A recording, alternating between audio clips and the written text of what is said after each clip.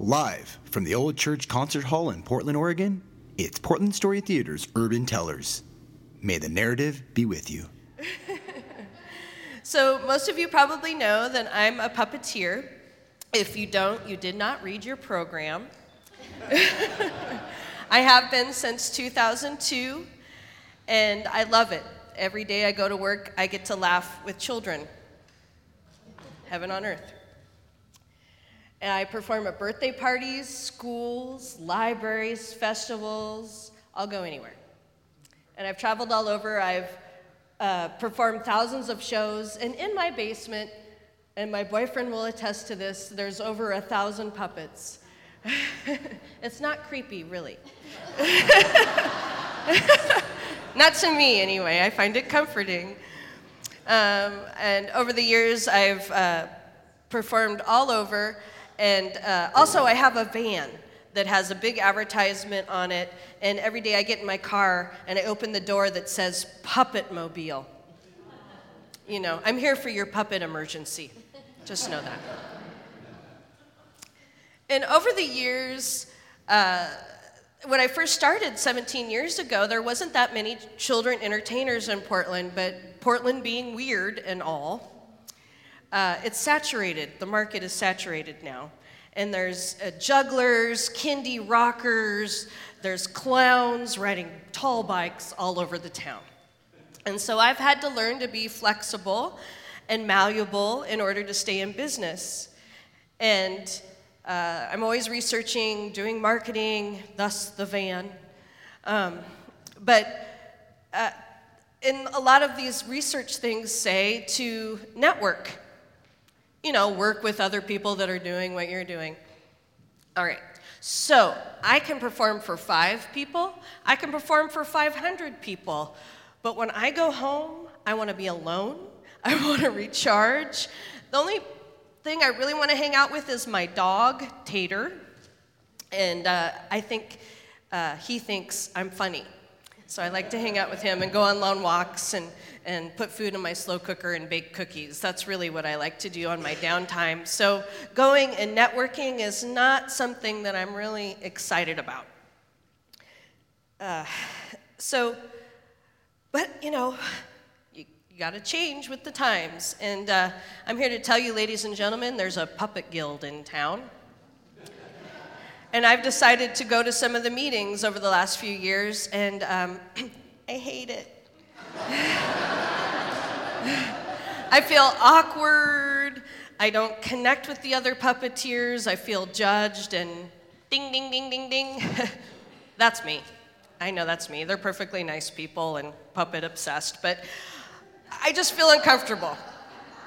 So when I, over the years, have had trouble with my journey in life, I go and see, this is very Portland, by the way, my intuitive coach. And I have for years, and I love to hear what she has to say and what my guides have to say. Apparently, they're here with me right now.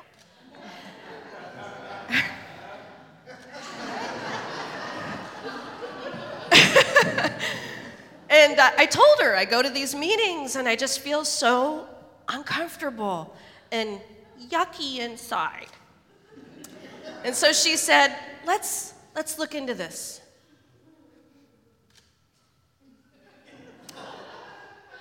Well, Miss Penny, it's because you are not just a puppeteer. You are a healer. And I said, I know, right?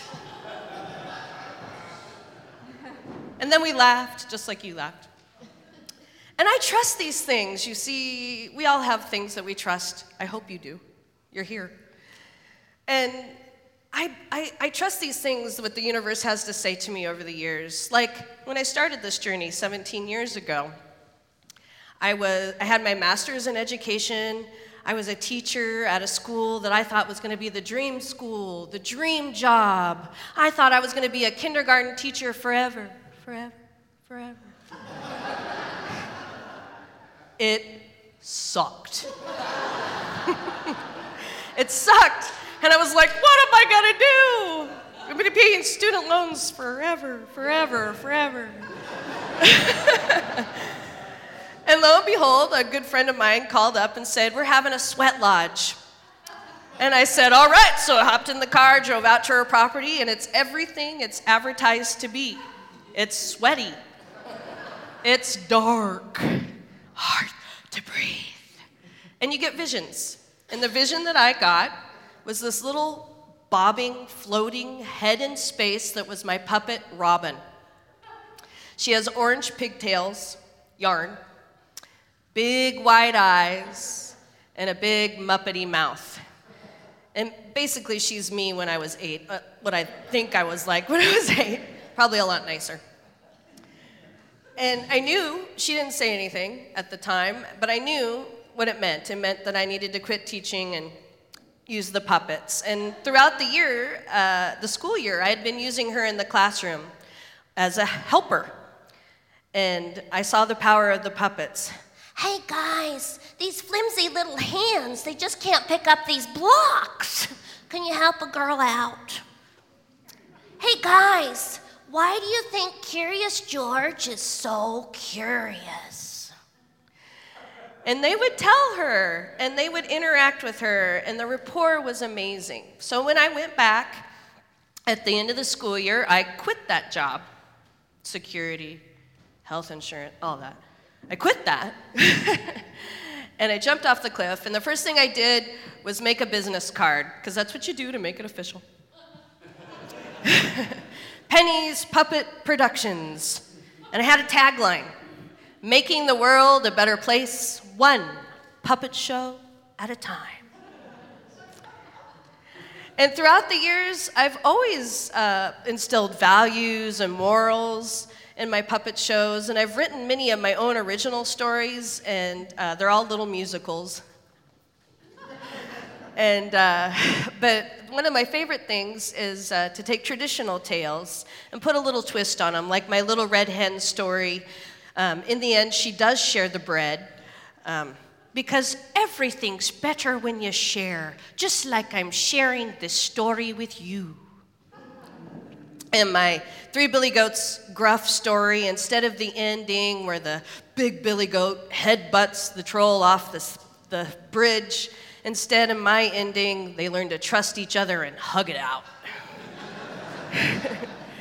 And in my gingerbread version, gingerbread man, he still runs as fast as he can, but instead of the fox, who is awfully sly, instead of him eating him at the end, the gingerbread man actually finds a family and a place for his heart. And I do that one often in the winter. It's a popular title. And I did it at a birthday party in December, just this past December. And the grandma of the birthday child came up to me and said, how did you come up with the idea to change the ending? I just love it so much more. And I said, well, traditional tales have many fine qualities, and they stand the test of time. But I said that, they teach us lessons. And I think the lesson that we all need to hear right now is love. And she kind of cocked her head to the side and said, girl, speaking the truth.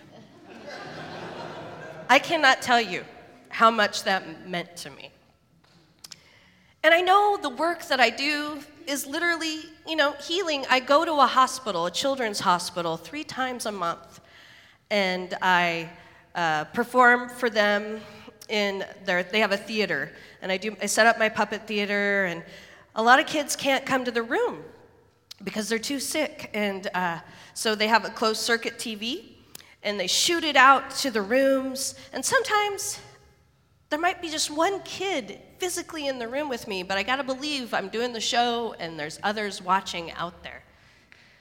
And the other part of my job is that I go room to those sick kids that can't make it to the theater. And because they're so sick, you have to put on a gown and scrubs and a glove and a mask and sometimes a visor to protect you and them. And it's not that easy to connect with children, probably not even with all of you, when you can hardly see facial expressions and eyes and things. And when I go into the room, I don't really know what I'm going to get.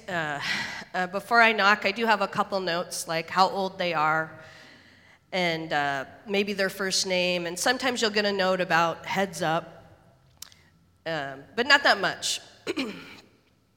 And this one particular room, this one particular day that really touched my heart, I looked at my notes, and I saw that I was going into a room with a 3-year-old little girl, and there was a little asterisk that said that she was paralyzed from the neck down. So I took a deep breath, like I always do with every room that I go into, and I knocked on the door. You don't give them a chance, you just open the door. And opened the door, poked my head in, and as I was scanning the room, I said, "Hi, I'm Penny the Puppet Lady. Can I come in for a visit?" And as I scanned the room, I could see this little girl laying in the bed. And I could also see her dad sitting on the bench by the window, slumped over with his hand on his head. And he barely looked at me, but he nodded yes. And I always go into the rooms and I have this frog puppet. And I leaned over the bars of her bed, and Frog said, "Hi, my name is Frog. I don't sit on a log. I sit on a lily pad. Isn't that rad?" And her little eyes just twinkled, and she looked like a little cherub laying there. "Would you like to sing a song?" Yeah. "How about Twinkle, twinkle, stinky feet, boy, that song can't be beat?" And she giggled, and her dad sat up. "Would you like to sing some more songs?" "How about we sing the real Twinkle, Twinkle song?" And for the next 15 minutes, we sang and we laughed and we joked, and as we did, her dad got up from that bench and he walked around the bed and he smiled at her and he enjoyed us, and the air just lifted. And when it was time to say goodbye and I was taking off all of that, he made sure to look me in the eye and say thank you. And as I was leaving out the door, I could hear him say, "Wasn't that frog silly?" And they giggled together. I walked out the door, and I had to take a break. I think every emotion that was in that room I carried out with me. And I cried, and I realized at that moment, if I was on this planet for those 15 minutes, my mission here is complete. I'm still here. I got more work to do. So I know I am a healer. And I use puppets, and I use jokes, and music, and play. Those are all in my toolbox. And just like in the beginning, although I didn't realize it when I wrote it down, I am making a difference, one puppet show at a time.